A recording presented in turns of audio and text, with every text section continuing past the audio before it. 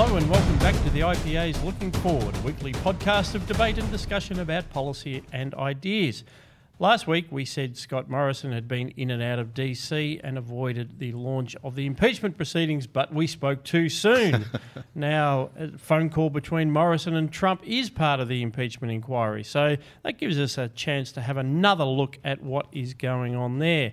We'll also be looking at the legalisation of marijuana possession in the ACT and mark, somewhat differently perhaps to what the hosts are doing, the 70th anniversary of the establishment of the People's Republic of China. Then in our wonderful books and culture segment, we'll be looking at books like Napoleon Chagnon's Noble Savages.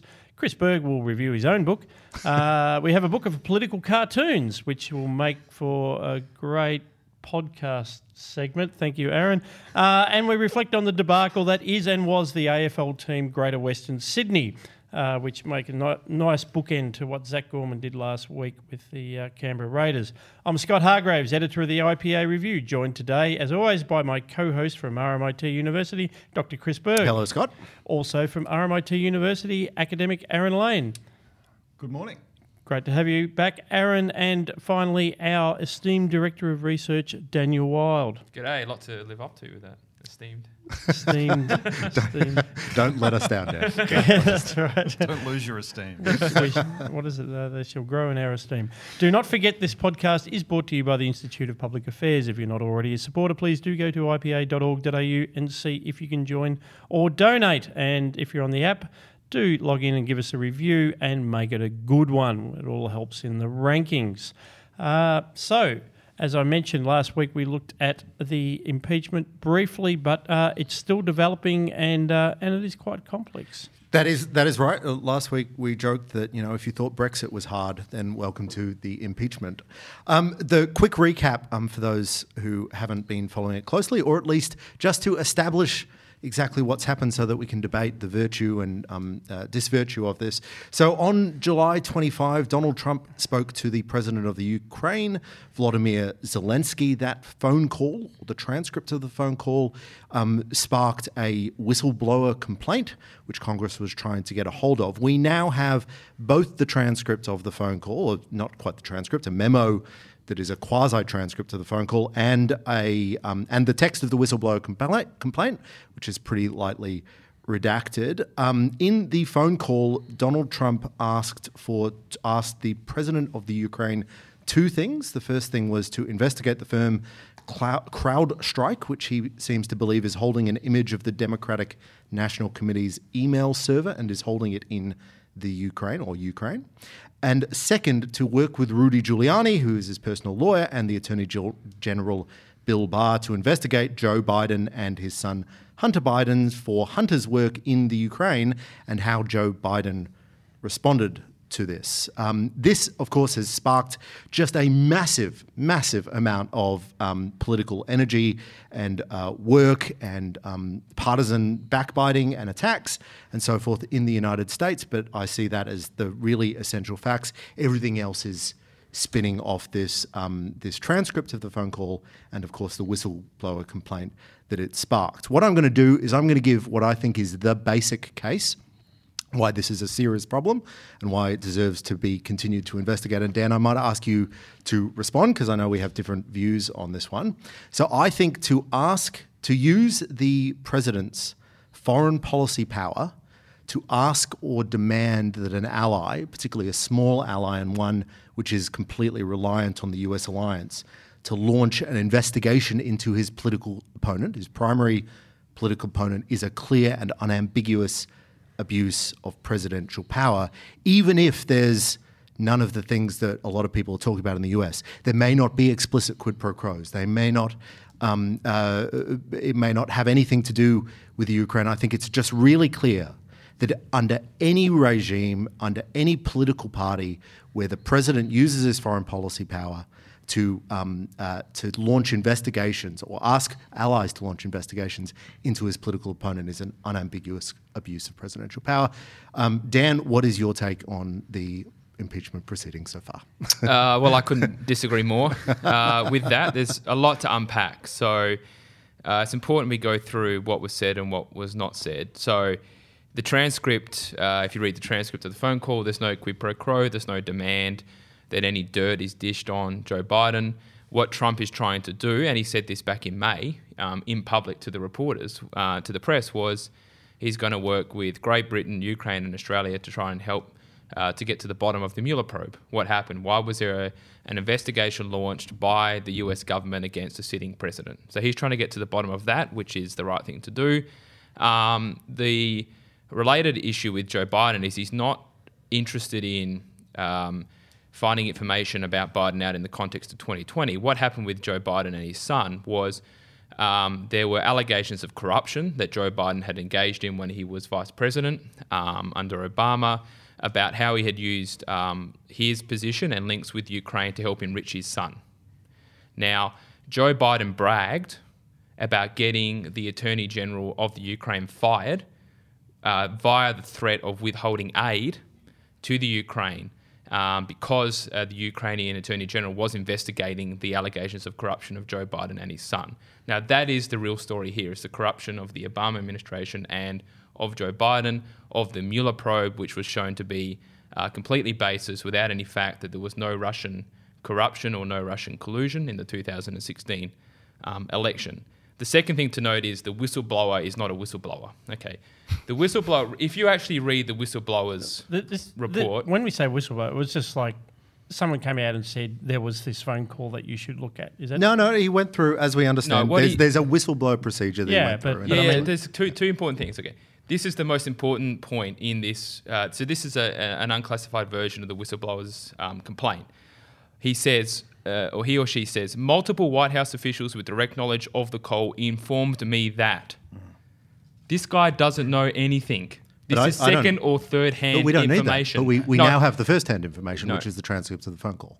Yeah, but the transcript of the phone call show that there's nothing. No, the transcript... absolutely not. No quid pro quo. So my argument for impeachment... I'll just make the second point here, because the whistleblower is what kicked this all off, and then they had House committee hearings into the whistleblower complaint. Yeah. Okay, so that's why this is important. Now, they changed the laws about what a whistleblower is only a few months ago to allow this kind of second-hand information. You used to have direct first-hand information of something to be protected as a whistleblower.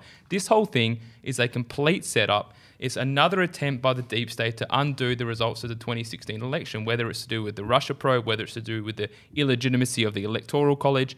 They're going to keep going. They're going to keep going no matter what to try and undo the 2016 election. There is nothing to this whatsoever. But I don't think you've engaged what I consider to be the sole and precise grounds on which a president should be. I'm not saying that he should necessarily be impeached, but I see that the process of an impeachment inquiry is the right response to this. When you use the president's basically unlimited foreign policy powers, completely unlimited, to demand that an ally who is completely reliant on your support to investigate his political opponent, and not just any political opponent, but his primary challenger for the presidential election. I think you're putting the case a bit high, in that there was no demand as such. There was no, you must do this or else this will happen. But Joe Biden did. Correct. Contrast it to that. And the other point to make is being characterised as an exercise of the president's powers is probably better characterised as an exercise of the president's foreign policy persuasion, in that he's got the number of his counterparts, and his counterparts will pick up the phone when he calls.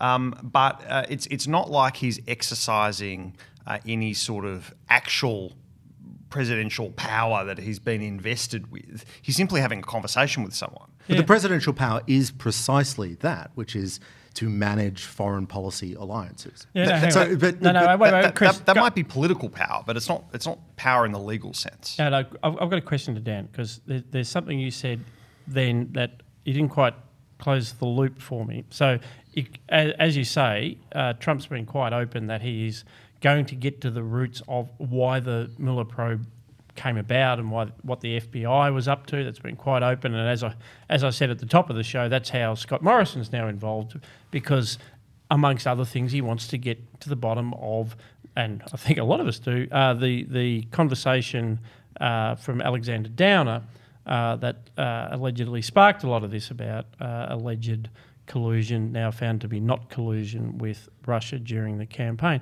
But you said that the request of the Ukrainian president was somehow tied up with that investigation. I literally don't understand the link between Ukraine and Mueller. Well, what Trump said back in May was that he was going to get his Attorney General to work with Ukraine, Great Britain and Australia with regards to the Mueller probe. Now, I don't know the specifics of Ukrainian government involvement in the Mueller probe, but the point is that Trump is... Yeah, so that's my point. I do know a little bit. So there is this suggestion, there is a theory on the internet that apparently Donald Trump believes that the CrowdStrike that did the investigation into the Democratic National Committee's email servers is connected to Ukraine and has Ukrainian people on the board, and therefore it's believed that that server is either held or a copy is held in the Ukraine. But to be honest, this guy who was fired might otherwise have brought this information to light and therefore shed light on the roots of the Mueller probe. No. So it's actually not. Those are two separate things. They just both happen to be in Ukraine, as I understand it. Nonetheless, I am 100% with Dan on the point that it is completely legitimate for the United States president to pursue that sort of line of investigation. It's not targeting a political opponent. It's nothing like that. It's following a investigation that his own Department of Justice is running, and Bill Barr, the Attorney General, being involved in that is legitimate, which is to bring it to the Australia story. So the New York Times had a big story yesterday or 4 hours ago, or everything's going so fast, who knows what's happened, where they pointed out that Donald Trump had asked Scott Morrison recently to investigate how the Mueller investigation started with, and the key thing, of course, here is the famous or infamous or something drinking session that Alexander Downer had with George Papadopoulos that may have kicked off the whole Mueller investigation in the first place. Now, to my mind, that is a complete beat-up. That is absolutely fine. Donald Trump is completely allowed and completely within his rights as president to ask for assistance in current Department of Justice inquiries, which this absolutely is. Yeah, because Downer at the time was High Commissioner. He was an official of the Australian government, and the information that he reported back to Australia then found its way to the FBI, which then launched the inquiry that ultimately led to Mueller. So it's quite reasonable. And as Dan says, and the FBI probe was part of the deep state trying to find a way to overturn the election. So ever since day one after the election, the Democrats and the media have just been trying to undo the results, and this is just another example of that. I just want to throw out another piece of information when it comes to the transcript and showing how bogus it is, and everybody knows it's bogus and there's nothing in it. So Adam Schiff, is a Democratic representative from California. He's the chairman of the U.S. Select Committee on Intelligence. Now, they held a hearing into the whistleblower's complaint, and he gave an opening statement to that, in which he completely made up what Trump said. He just made up all this out of complete thin air because the transcript didn't say what he needed it to say in order to pin Trump down. And I'm going to read some of this out just so you know how ridiculous this is. So this is Adam Schiff's opening testimony characterizing what happened on the call between Trump and the Ukrainian president, even though we have a transcript of what was actually said between Trump and the Ukrainian president. He said, and so what happened on that call? Zelensky begins by ingratiating himself, and he tries to enlist the support of the president. He expresses his interest in meeting with the president and said his country wants to acquire more weapons and for us to defend itself. And what is the president's response? Well, it reads like a classic organised crime shakedown. Shorn of its rambling character and in not so many words, this is the essence of what the president communicates. Which, in of course, not so words. In words, I am making this up. This is what he says Trump said, which he never said. We've been very good to your country, very good. No other country has done as much for you as we have. But you know what? I don't see much reciprocity here. I hear what you want. I have a favour from you. I'm going to say this only 7 times, so you better listen good. I want you to make up dirt on my political opponent. Understand? Lots of it. On this and on that. I'm going to put you in touch with people, not just people. I'm going to put you in touch with Rudy Giuliani. You'll love him. And it goes on and on and on. Right? So this is made up.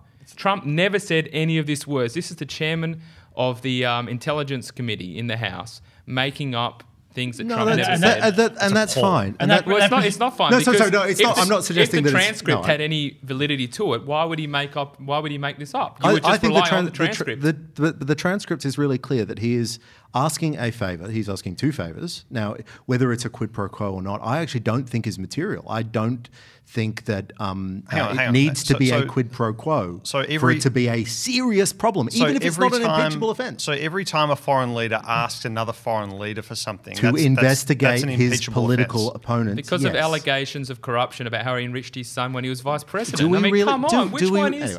anyway. Which was the bigger deal? And by the way, you were making the case for impeachment, and now you're saying it's a serious problem. Well, No, a serious problem is it a serious problem or is it impeachable? No, I think it's worth an impeachment inquiry. I don't know whether it's a. Well, it's not. I mean, look. Well, what surely is- then what- you say that the situation with Joe Biden should have been seriously investigated. Absolutely. So this is one of the things that I have. This is the framework that I'm coming in with, and I'm very influenced by some of the ideas coming out of the Cato Institute on this. There isn't enough impeachment. There are so many serious violations of the American Constitution by the presidency under both sides. We should be, or the United States Congress should be impeaching much more than they do. It's obviously the case that there's been a massive growth in presidential power. There's been a massive delegation to the president and his or their authority. It's a serious problem. We should be impeaching on a lot more things. Where were these arguments on Obama I made then? them, but I made them. No, but by the National Review and the Catos of the world. Well, I where don't were know. they under Obama? No, I It's mean, only Trump. Cato They absolutely are was. running. This No, is no. an anti-Trump, not a principled constitutional point. This Well, is a part of the one Never I'm Trump trying to crowd make is trying to nullify the results. The This one is that not a I am trying principled to argument. the one I am trying to make is, I think there should be a lot more impeachments, and this is absolutely a clear instance that there should be an impeachment or an impeachment inquiry. This is not clear. This is a political hit job of someone in the Oval Office leaking, someone from the deep state leaking to a whistleblower who had no first-hand account. There was no quid pro quo. There was no favours asked or done. The real corruption here is of the leaking being undertaken in the Trump White House by the bureaucracy under Trump and by Joe Biden when he was vice president. That is the allegations of corruption. To get to the political point, what about just the political reality of this? I mean, so to your point, Chris, we should have more impeachments and we should hold the president to more accountable, and I understand that point, but I guess to push back on that slightly, the House can do whatever they like, but ultimately it's going to have to be passed through the Senate. They're never going to get that, ever. And so, why go through this sort of chaos and chaotic process if it's really just that's what it's about? It's about whipping up dirt. It's about slinging mud. No, that's absolutely right. And so it doesn't actually get to an outcome. So the Democrats have made a tactical decision here that may have serious strategic may damage their chances in the 2020 election, because suddenly, instead of talking about the wonderful plans they have for healthcare and welfare and government spending and higher taxes and all that sort of thing, they're being distracted into talking about Donald Trump. But that's a strategic thing. Yeah, but that actually undermines exactly the point you're making, though, which is if you're going to live in a world where presidents are getting impeached every second week, as a sort of a running commentary on whatever they've done, which is the Cato argument. Yes. Well, then this present situation just proves that it'd never be anything other than a political circus. I just want to test this world constitutional, first high constitutional grounds. Dan, how do you see this feeding into the 2020 election? It'll keep going. So the Democrats have admitted they can't beat Trump, and so they're going to try and remove him from office through non-democratic means. So, like I said, it doesn't matter whether it's Russia, whether it's Ukraine, whether it's the Electoral College is bogus. When this goes away, there'll be another thing. So this is going to keep riding, and they want to tie Trump up with this and suck all the oxygen out. So Trump gave a great speech to the UN. That got no oxygen because of this particular issue. But more broadly, it shows that the Democrats have been completely hijacked by their radical constituency with the Alexandria Ocasio-Cortez types. And they're playing to that base. It's basically that group that is running, I believe, the legislative agenda of, or lack thereof, of the Democrats. And the issue is that the problem the Democrats have is they've promised to their base that they were going to get Trump. They promised for 2 years that there was corruption and collusion between Russia, and that's been completely removed. Now they're having to go to the next step. So they are really They're just working their way around the map. Yeah, they'll keep going. They'll have another 3 or 4 grenades. We're in their going to pockets. Belarus. We're going to. They'll just keep going. They'll never stop. This will keep going until 2024. Just to jump in on that, I was scrolling through Twitter yesterday and found this tweet from Maxine Waters, who's Congresswoman from California, a Democrat, and on the left. She's been in Congress for a long time, and she says, impeachment is not good enough for Trump. He needs to be imprisoned and placed in solitary confinement. But for now, impeachment's the imperative. I mean, it's just... It's ludicrous. Yeah, absolutely. These are the same people who said how terrible the lock her up chants were. Closer to home to a much less impactful jurisdiction, the Australian Capital Territory. It is the first Australian jurisdiction to legalise the possession, use and cultivation of small amounts of what they're calling cannabis. It was marijuana when I was at university, but it's cannabis nowadays. Chris Berg, what's happening there? I'm embarrassed, Scott, that you didn't give the segue that you could have given, which was, Washington, D.C. has also legalised cannabis too. Now let's talk about what's happened in our capital. Well, anyway. I think the link is if you're going to live in these kind of cities, you need it to actually get through the day. Yeah. So, as you say, last week the ACT became the first Australian jurisdiction to legalise cannabis use, and not just use and possession, but a small amount of growing. What's described as a small amount of growing, 2 plants per person. I'm not quite sure how much that actually gives you. Cannabis, however, is still a prohibited substance under federal law, and I'll ask Aaron to comment on that in a moment. But there are some caveats to this new cannabis legal change. You can't use it in public. If anybody has travelled through the United States recently in California or DC, you can smell the marijuana basically everywhere. Well, that won't be the case, or theoretically won't be the case in the ACT. Can't use it around children. It can't be stored in an area accessible to children. And my favourite caveat, it can't be grown in a community garden. Which apparently was doesn't that defeat the point? Good to know. Which was a big concern. Now, I mean, this is a big step on the face of it, but to be honest, in most Australian states and jurisdictions, we have actually been moving for a long time towards what I call sort of functional decriminalisation, which is that if someone is picked up with small amounts of a drug like cannabis, not heroin or anything like that, then you're very likely just to be let off with a warning, or it would be used to get you on a more serious crime, or so forth. But I've been talking, Aaron, to you a little bit about this, and you're a little bit more informed, particularly on the issue about the conflict or the potential conflict between state and federal laws, because it is still illegal at a Commonwealth level. It is. So there's some federal provisions in relation to drugs that you might expect, but it's difficult. There's a further layer of complexity to this because it's the ACT rather than, say, Victoria.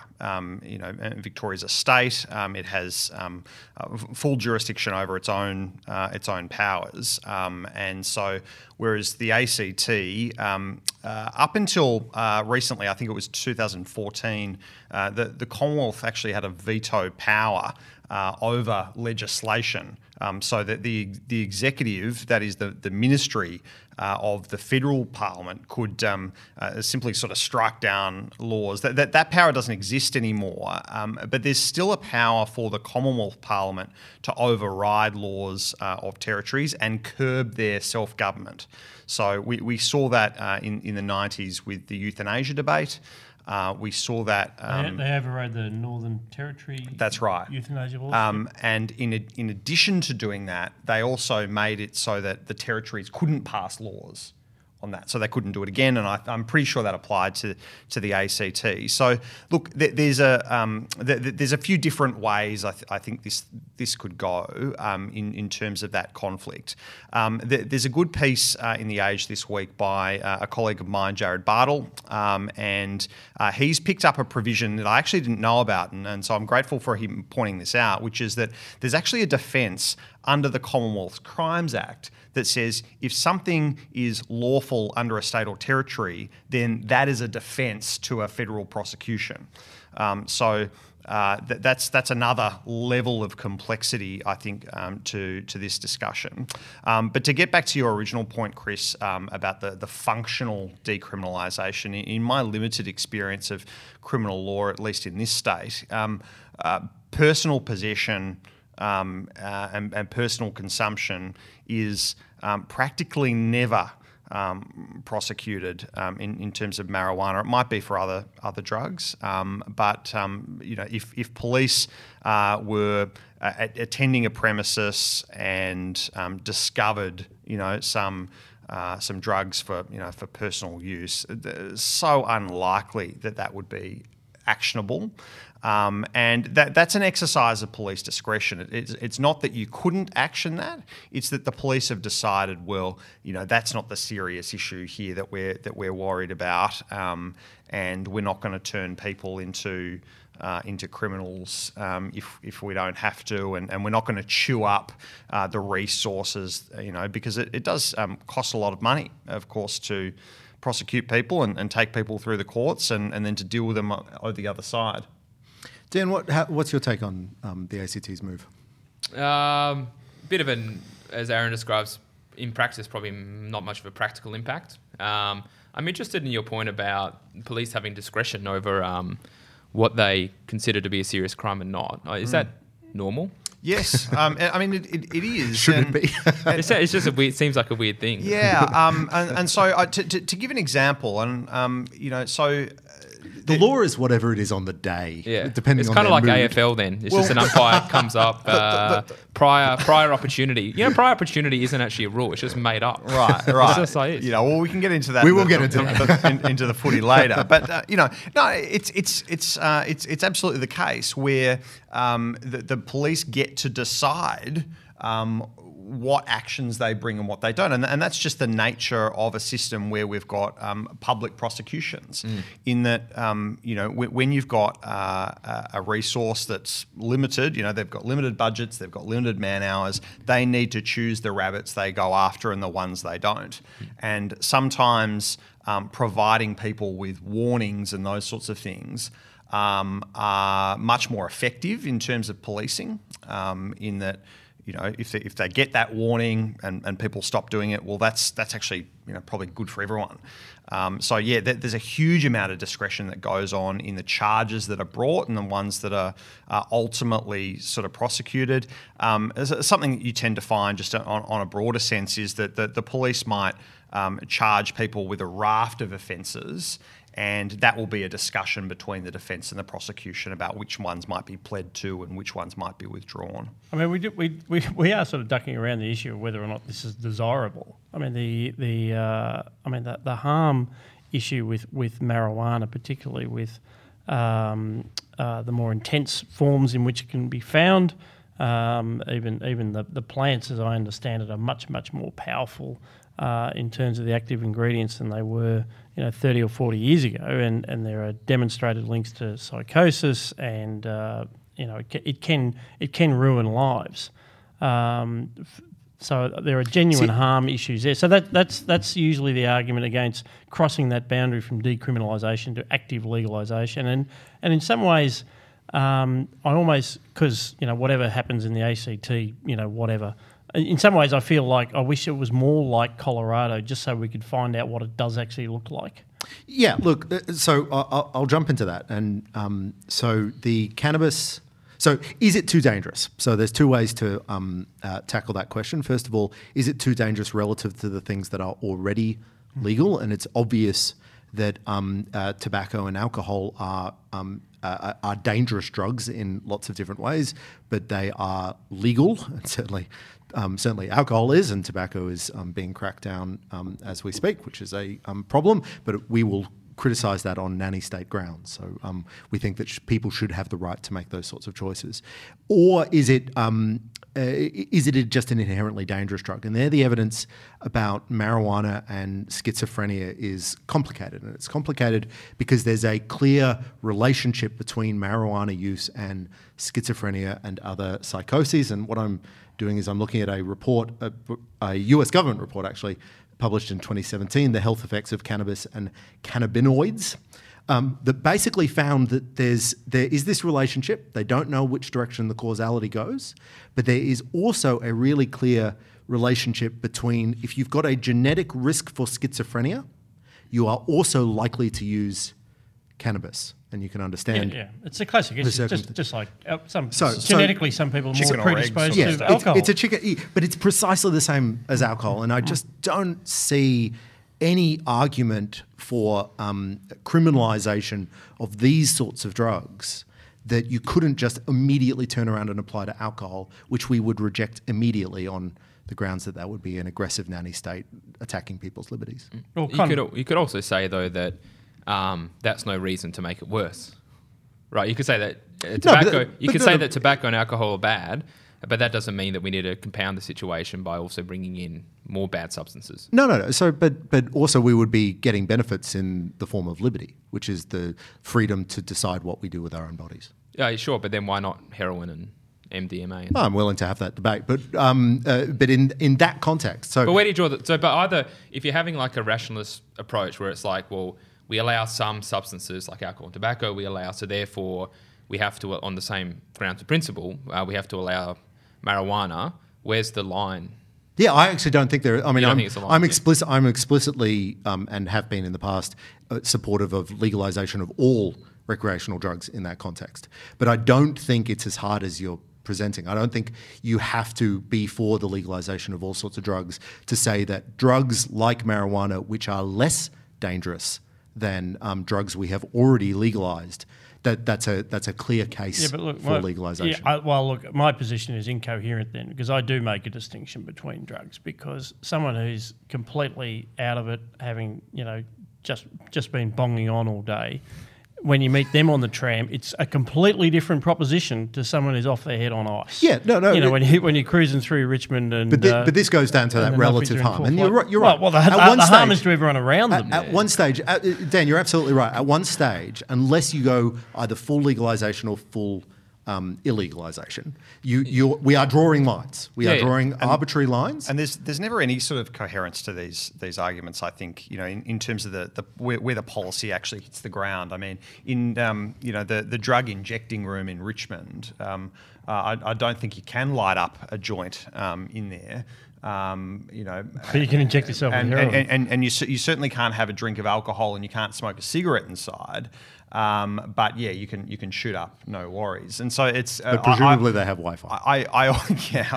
I always find these sort of discussions are fraught with. How do you get consistency in a policy sense, because it just never seems to be the case. Yeah. I have a bit of a different perspective, which you can just rely on what we've always done. So you can just say, well, we have alcohol, we have tobacco, and that's just what we've always had. That's what we will have, and there's no need to come up with a kind of so-called principled argument. It's just this is what we've allowed. But we've always had high tax rates. We've always had too much regulation. But we've always had too many restrictions on freedom of speech. I think it's a little bit different. I think it's a little bit of a different argument. But I think there's also the normative effect as well. Like, I'm sort of uncomfortable with the idea that when you legalise something, it is sending sort of a normative message that it's okay to do.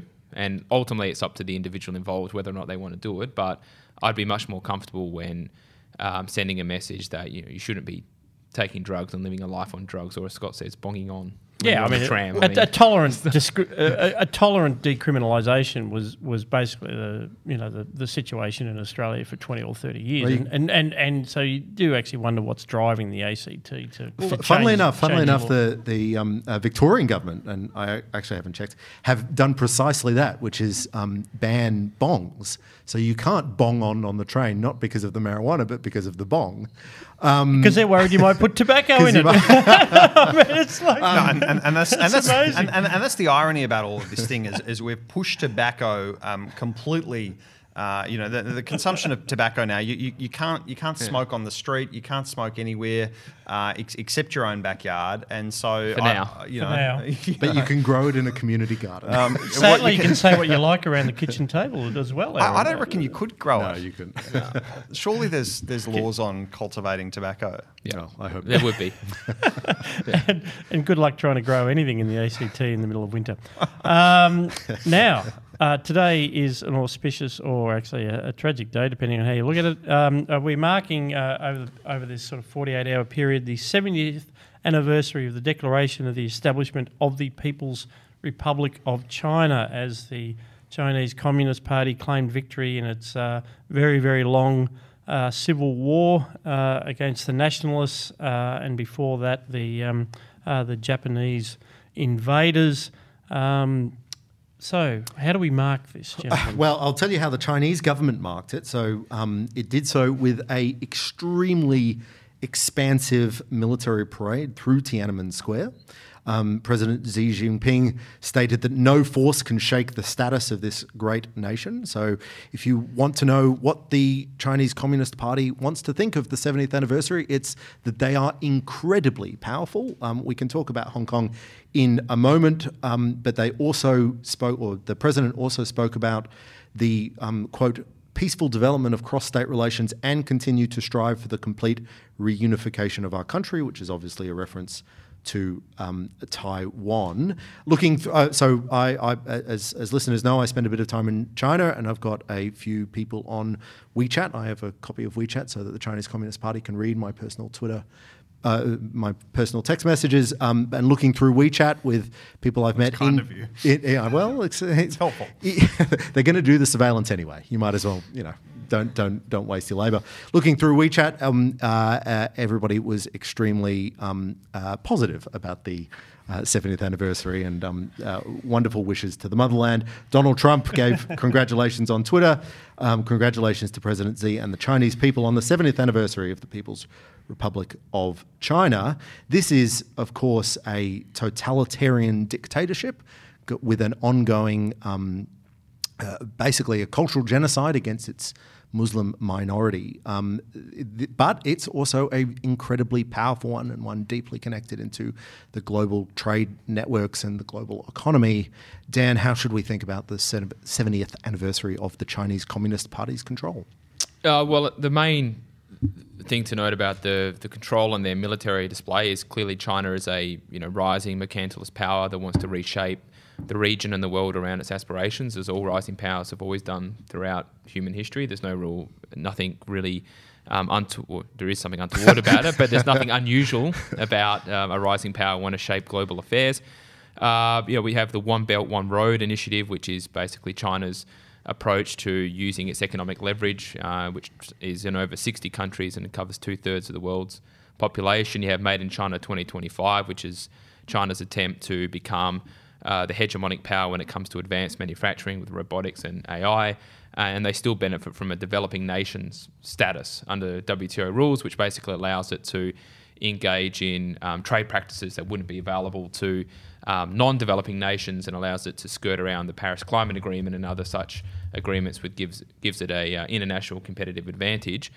More broadly, the point is, there was two competing theses at the end of the Cold War. There was the Francis Fukuyama end of history argument that, basically history had ended and that all nations would eventually converge to liberal democracies. Denmark. Yeah, everything would We all come like become Denmark. Denmark, Basically, economic liberalisation would bring political liberalisation in China, and it might take some time, and there might be some nations that remain mired in history, but at some point we'll all converge to the same endpoint. And then the competing thesis was really Samuel Huntington's Clash of Civilizations, and we are clearly in the Clash of Civilizations, not the end of history. And that is the main way to think about this. And I think, we talked about Trump at the start. One of Trump's enduring legacies will be elevating China as a matter of discussion and elevating the threat that China poses. We talked about a lot of the opportunities that China presents, but elevating China's practices and their ambitions with One Belt, One Road, Made in China 2025 are serious concerns, and we should be addressing those. Yeah, I want to dispute, though, the clash of civilizations. I mean, we talk about history, and it is an occasion to reflect. 70 years ago is not long. It's not very long at all. And there was nothing inevitable about The IPA is older than the Chinese Communist Party. Indeed, older than the People's Republic. People's Republic. Yeah, not the party itself. China was a classic example of the collision of modernity with a very backward country, and hence the legacy of colonialism and all these things. But the fact is, there was an alternative, which was the nationalists under Chiang Kai-shek. They were allies of Australia and America. That was a legitimate Chinese government, certainly de facto up until 1949 when the communists took over the country, and de jure until the 70s when America and Australia finally had to acknowledge that, and the PRC took the seat at the United Nations. The nationalists under Chiang Kai-shek, they fought essentially for 20 years. They lost. The American support of them waxed and waned. Eisenhower campaigned saying that the Democrats basically lost China, and I think there's some truth to that. They were profoundly ambivalent. I mean, the nationalists were not a pretty regime at all. In some ways, Chiang Kai-shek was head of a group of warlords rather than an actual functioning government. They'd never managed to establish legitimacy, but of course, in American eyes, these were bad things, which they are. But I mean, this was a country coming out of modernity. It was terribly poor, completely agrarian, massive peasant population, and it's certainly been modernised under the PRC. Tens of millions of people died during those forcible modernisations of Great Leap Forward and others. But there is an alternative history to China. I mean, Chiang Kai-shek eventually retreated to the island of Taiwan. The nationalists took over. The GDP of Taiwan is now 3 times that of mainland China. So in terms of the clash of civilisations, there's certainly a geopolitical clash, but we should never fall prey to the idea that there is something unique in the Chinese character or Confucian civilization. And I'm not saying you did say this, Dan. I'm just you get this meme, which is that there's something unique in we must understand Chinese civilization and its unique ways. This in many ways plays into the CCCP's hands. No, I was because there is an alternative future for China. Hong Kong shows what culture can look like after 170 years of exposure to the West. Taiwan today, a peaceful democratic republic, shows an alternative too. And that's right. And that's what's the amazing thing about Taiwan is that. So I was there a year or so ago at a blockchain thing, of course. But the the evening function, had some local mayor or some local governor or something like that giving a standard speech. But the first thing he opened with was "Welcome to free democratic China." Yes. Because China, I actually really love Chinese culture and Chinese food and Chinese liberals who I've met a number in mainland China and elsewhere, of course. And there is a Chinese liberalism, and there is an alternative path to this, but it's an alternative path that is completely blocked by the absolute totalitarian dominance of the Communist Party. And it's getting worse, I think, not better. And so one aspect of this we've seen is in the Catholic Church. And so, historically there's been 2 churches, 2 Catholic churches in China. One has been sort of the Chinese Patriotic Catholic Association, which is kind of the government-sanctioned arm of the church, and the other one is the actual real church, which is which operates underground and really in the shadows. And there's been a long history of religious persecutions in China. There's been a Catholic bishop that's been imprisoned for something like 20 years, for just sort of preaching. Last year and then into this year, we've seen an agreement between the Vatican and the Chinese government about approval of bishops and an agreement going forward to try and unify those 2 split groups. It's really just invested China with greater power. And the result for that is actually, some reports have said it's actually made it worse in terms of the persecution of the underground church. So it'd be very interesting to see where that goes. The other aspect... one-way trip to the Gulag. Well, true. The other aspect I think it was clearly noticeable just the military theme that was going on with the parades and those sorts of things, and wheeling out their new missiles and whatever. And the thing that hasn't been focused a lot in the news reports that I've seen is the space race that's been entering into. When we think of the space race, we think back to the Cold War and Russia versus the US, but the Chinese are really becoming a power in the space race, and that they are doing things that seem to have a exploratory, scientific discovery purpose, like putting things on the far side of the moon. But I think a lot of their efforts, that there was a white paper or the equivalent of a white paper released a few months ago that really focused on space as a military exercise. And given how strategically important space is, particularly to the US, I think we're going to see China being a lot more active in space. And we will never not take the opportunity to talk about space policy on this podcast. Today we will. We might, though very briefly just mention the Hong Kong developments, because overnight there were massive Hong Kong protests heated up really significantly. Well, nothing says state power quite like being shot point blank. Yeah. No. So there was a protester who was shot point blank with live ammunition, which is may well be a first in that. So it's heating up. But there's footage of Hong Kong protesters throwing eggs at posters of Mao and symbols of the Chinese Communist regime. So as we rue the 70th anniversary of the Communist Party in China, we have to know that this is a lived history right now. This is something that we are now seeing in a world historical moment. Will one of the great free cities of the Western world survive? And obviously we want it to, but we're pro free city surviving. That's the official podcast position. It's a very tough environment, but how brave of them to challenge the regime on this, what for them was a very special day. We have come to that part of the show where we talk about various books and our culture picks. Aaron, you have a book there. I do. The aforementioned book of political cartoons. I sometimes feel on this podcast that this segment for me is always challenging, because I've been so just in depth in my PhD that I hardly read anything or watch anything that hasn't been related to that. And now that I've finally submitted the thing, I haven't felt like doing much. So that's somewhat of an excuse. But I sort of looked at this segment as a bit of show and tell this week. Okay. And this is a podcast. What have you painted? Well, exactly. Paint me a visual, a verbal image, please. I'm going to paint you a visual. And so this is a book that's come back into my life. So it's Best Australian Political Cartoons 2005. Yes, that's right. You got the year correct. 2005, edited by Russ Radcliffe, and he's done the whole range. He's still producing these things.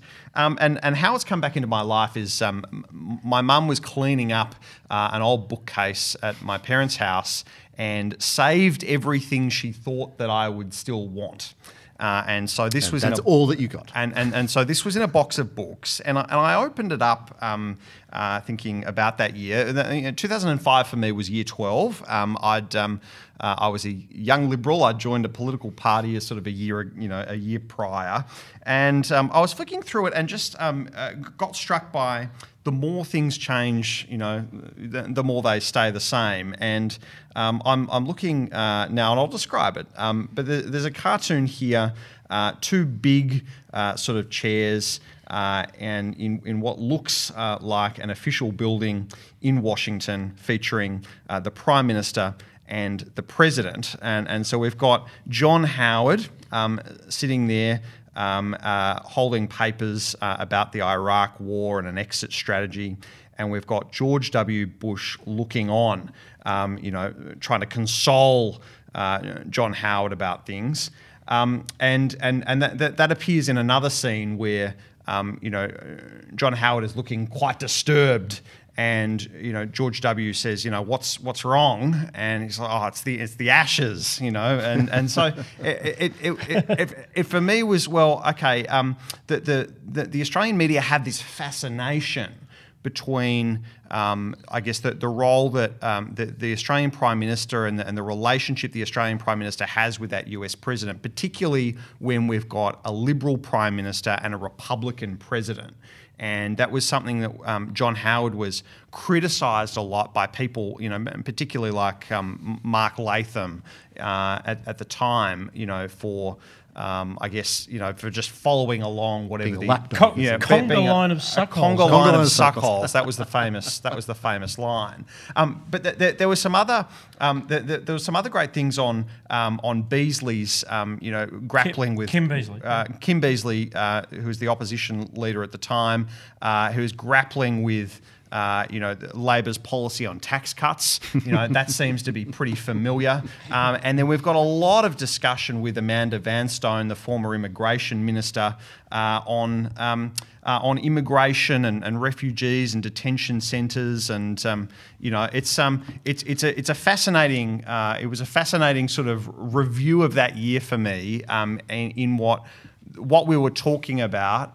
All those years ago. Is that just a reflection of the fact that the political topics are always going to be the same? They're always going to be around how much should we tax, what should our immigration policy look like, what should we spend the money on, should we go into military conflict with our allies or not? Is that just the nature of it, or do you reckon there's a deeper, more stubborn pattern to Australian politics over time? I think there's a fascination about particular issues. I think that there are some particular issues that have really dominated the imagination over the last 20 years, and they don't seem to be going away. No, the US alliance certainly isn't going anywhere. I might go next. This is a 2012 book, but it's by an author who's just died, so it's topical. And for this, because today's podcast is being filmed, I'll hold this book up.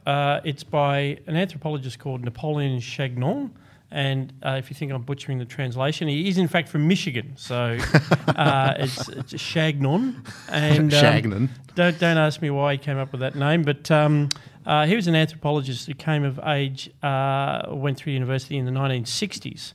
And so he got to do his fieldwork in what was really sort of the last glorious period where you could go out and find tribes that were essentially pre-contact, certainly not greatly influenced by the collision with the modern world. And he went and lived amongst the Yanomamo Indians which are across Brazil and Venezuela, and produced books of field research on them. He famously labelled them the fierce people. And he wrote this book. It's called Noble Savages, My Life Among Two Dangerous Tribes, the Yanomamo and the Anthropologists. And this is a great book. It's absolutely fascinating, and it goes to the heart of so many intellectual and social debates that we have, right down to social justice, wokeness, the whole thing, because... So, as I say, he started in the 1960s when the field was dominated by Margaret Mead and this sort of noble savage view of what native peoples were like.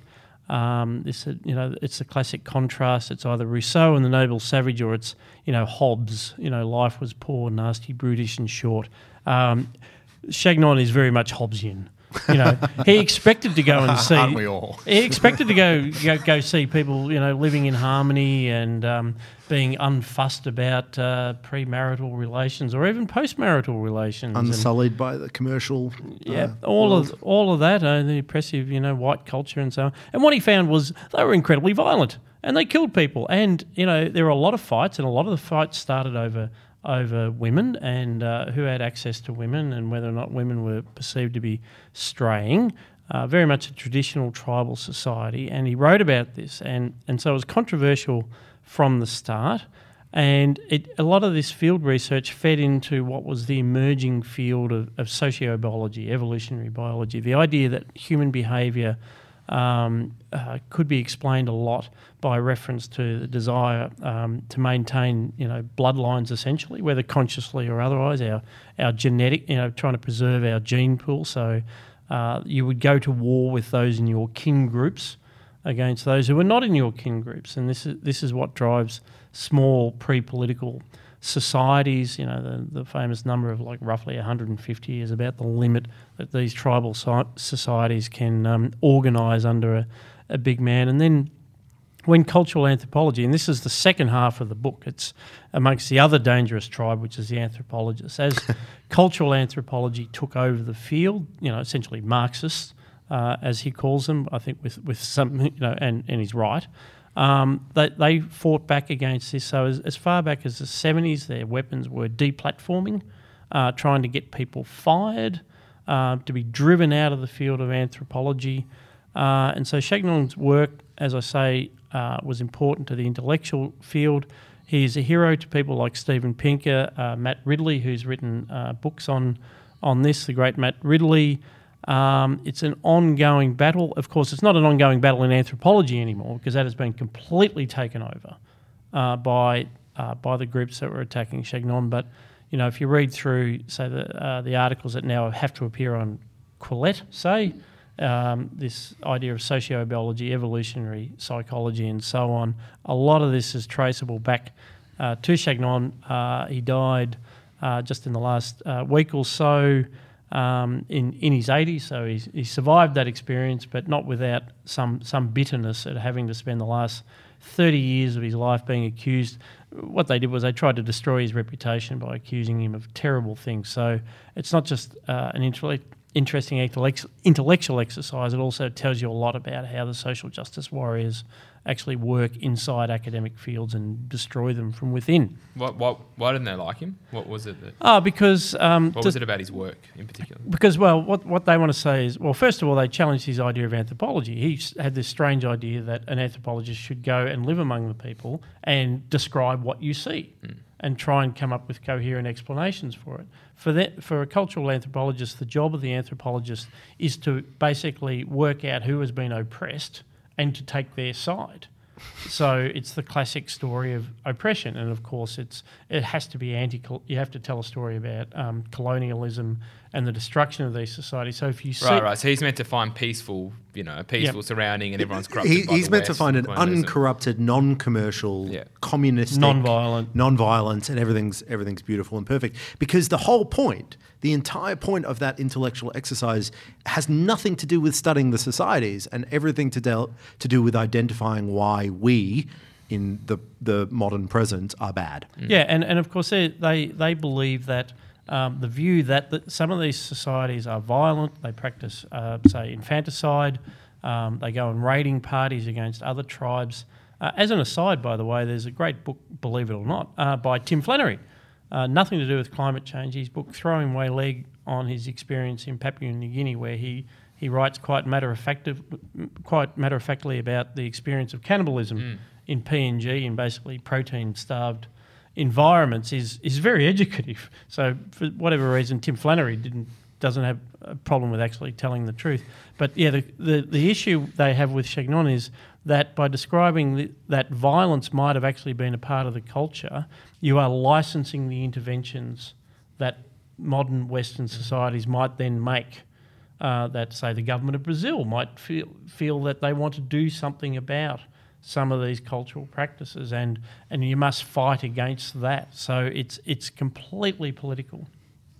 So my book choice this week is a book that I wrote, and in fact Aaron Lane wrote, as he stares at me intently, making sure you better go into this. My name's on it too. and our colleague Darcy Allen, who I'm sure we will bully into coming onto the podcast soon enough. The book is Crypto Democracy: How Blockchain Can Radically Expand Democratic Choice. It's been published by Lexington Books and came out, was it this month or last month? Last month, September. So this is an argument that Aaron, Darcy and I have been developing over some time. But this is what happens if you take this strange technology that we study so much, blockchain, and you use it to not to put votes on a blockchain or anything like that, not just to use it to manage elections. But what if you actually used to give us ownership over our own vote in every real sense that we mean the word ownership. So right now, we say that we have a vote. We say that we own our vote. We say that we have property over that vote. But in fact, we're only allowed to exercise that vote once every 4 years or 3 years or what have you, depending on the jurisdiction. We're only allowed to vote for a list of people that have been nominated specifically in advance in our electorate or in our division. And we're only, and once we've voted for them, even if they are terrible, we can't take our property back. We can't take our votes back. We're not allowed to buy or sell our votes. We're not able to make exchanges with our votes. We're not able to delegate our votes to someone else. Anyway, so once you've observed that, in fact, we have basically no property over our votes at all, well, Aaron, Darcy and I started spelling out what would it look like if we actually did have. And blockchain here is a technology that would allow us to do that. But we wanted to spell out the range of democratic reforms that you could get if you actually gave people genuine ownership over their political rights. And it's kind of radical, the menu of options and alternatives and the democraticness of these alternatives are just really, really exciting. So this is it sounds like a fairly wild speculative thing, and in some ways it is, but as Aaron has pointed out, in fact, you can use these for you could use this sort of structure for the management of corporate voting, as we already have. We could use it for unions, the management of community groups and organisations. There's just a lot of possibility if we start to say democracy isn't just stuff that the state has given us. We have a fundamental right to an equal political say in what governs us. We now have a technology that could allow us to do that. Aaron, what would you add, given that you're a co-author? What would I add? Well, what I would add to that is that I think this is going to become more relevant in the digital economy and the digital environment, because what we're going to be doing is, in a corporate sense, is forming corporations, partnerships with other people that are not necessarily in the same place at the same time. And that requires a different level of technology, and it also pushes back, I think, on this idea that to get better corporate governance, we need more central regulation, and that's the same with the union movement as well. We need bureaucrats, right? To observe the culture of bureaucrats our to police that. We need more sort of staff at the the ASIC and those sort of regulatory bodies. This provides really a strong counter narrative, which is actually. What we need is we do need better governance. There are big corporate problems out there. We've seen that with the various royal commissions into the union movement, into the financial sector, and so on. There are big corporate problems out there, but the answer isn't that we need to over-regulate those things. The actual answer is we need to give decision making back to the people that should be making and should be exercising those decisions. And I just have one question, which is in terms of property rights in votes. I think of like 17th and 18th century Britain when the franchise was very narrow, and the borough of Old Sarum had 7 votes in it. It would be hereditary. There were fantastic levels of bribery. I mean, it was a property right for those guys. They sold out to the highest bidder. And so is that what you envisage under this model? Look, I'm because could be a nice little earner. No, I'm of two minds about this. I actually think I don't think that there are as many problems with buying and selling votes as some people think. But even if you accept that there are new mechanisms that would allow you to both buy and sell votes and not to hoard those votes. And one of them has been developed by a fellow called Glenn Weil, who's now at Microsoft, I think he is. I think so. Yeah. And he's developed something called quadratic voting, which makes every subsequent vote that you purchase more expensive. Now, whether that's precisely how you would choose to do it, what is exciting about this, and the more general point that I want to make, is that we are in a position now to rethink some of the democratic structures that we have. And there's a demand for it, which is why plebiscites, which is why people's votes in the context of Brexit, in the context of the same-sex marriage debate, are such in demand. People want to feel more in control of the democratic Yeah. governance that rule them. That Brexit really worked out, didn't it? Yeah, it's a And huge win. it radically lowers the cost of doing that. I mean, the plebiscite, well, how many... They just ignore it. Yeah, well, true, but how many millions of dollars are spent on those sorts of things administratively? You could vote far more often. Vote better and more often. Awesome. Vote early, vote often. Dan, Don't know how to segue, so I'll just say. just go hard, mate. Yeah, I was just trying to stay awake. Blockchain. The grand final was on in the footy on Saturday, and it was probably one of the worst grand finals in a long time. I think probably the more recent one was Port getting hammered by Geelong not so long ago, and this was right up there with almost something as bad as that. I think it was GWS had the third lowest score, I believe, in AFL history in a grand final, so that was pretty exciting. Pretty exciting game. It was good for one quarter, and then the three next quarters were pretty bad. So, but I won't sort of regale you with tales of how boring it was. Instead, I thought it was interesting to talk about GWS as a club. And so GWS is a AFL club it's called Greater Western Sydney, so it's located in the west of Sydney. And then you've also got another club, which is Gold Coast, obviously located on the Gold Coast. And the reason this is interesting is because you had the VFL, which had been going for 100 odd years. And then in 1990, you had the AFL, which basically meant it expanded outside of Victoria. And then you had clubs you had Adelaide, West Coast and Sydney were the three, and Brisbane. So they were the four clubs outside of Victoria. Now they've all been very successful in terms of financially viable and their ability to win games and win premierships. So that's been a success. The problem for the AFL has been the addition of second clubs and to those states. You've got then Port Adelaide, Fremantle, Greater Western Sydney and Gold Coast. Now, both Port and Freo have done okay. Port's done very well, as much as I hate to say it. And Freo's done okay. They're still viable. The two areas where they haven't succeeded is in New South Wales and in Queensland with their second clubs. And that's because there is not really a culture of AFL in those areas. There's only just enough to sustain Sydney and Brisbane. Brisbane doesn't do that. Like, Brisbane fans don't rock up when the team's not winning. Like, they're just there for the success. And same with Sydney. Right, so they struggle. There's no identity. But they still snow. Yeah, but I mean, you still got like 100,000 members for Richmond, as an example. True enough. Carlton's got 60,000, and they've been absolutely rubbish. Yeah, so they're still viable even when they're doing badly. So this is an example of like a central authority trying to artificially create something where there is no culture to support it. But isn't this so? They lost, but isn't this precisely evidence on the other direction? They got. Okay, it's not because I'm in no position to argue this. So that would be what you would originally think, right? But you got to understand the AFL has completely stacked the deck in favour of GWS for years and years and years. Like if the AFL didn't assist GWS financially and with priority draft picks and other favours, there's no way they'd get anywhere near the finals, right? They'd be at the bottom. So they've gone out of the way to try and help Gold Coast and GWS by augmenting the competition to favour them, right? It's just complete socialism. It's taking from successful clubs, giving to non-existent, unsuccessful clubs, and then they still are terrible. They can't even get fans to the game. They're not financially viable. The AFL should just give up on the idea of trying to artificially create a culture where there is none. And particularly where they've had to just play rugby. I mean, they have a sport. I mean, they play rugby. We play footy. You have a football thing. Yeah. They play rugby. We play footy. We all play cricket.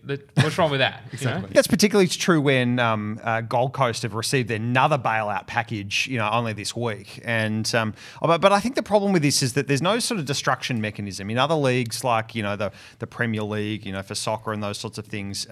Sides that finish on the bottom of the ladder get relegated down to the bottom league, and perhaps that's because there's not enough leagues. But I think if you had a situation where there was some sort of incentive to keep in there, because at the moment, if you finish on the bottom of the ladder, you just get topped up with extra stuff. I would love the idea that if you're at the bottom of the ladder, maybe 3 years in a row, then your club is eliminated and its assets redistributed to the other clubs, and someone gets to bid for a new club.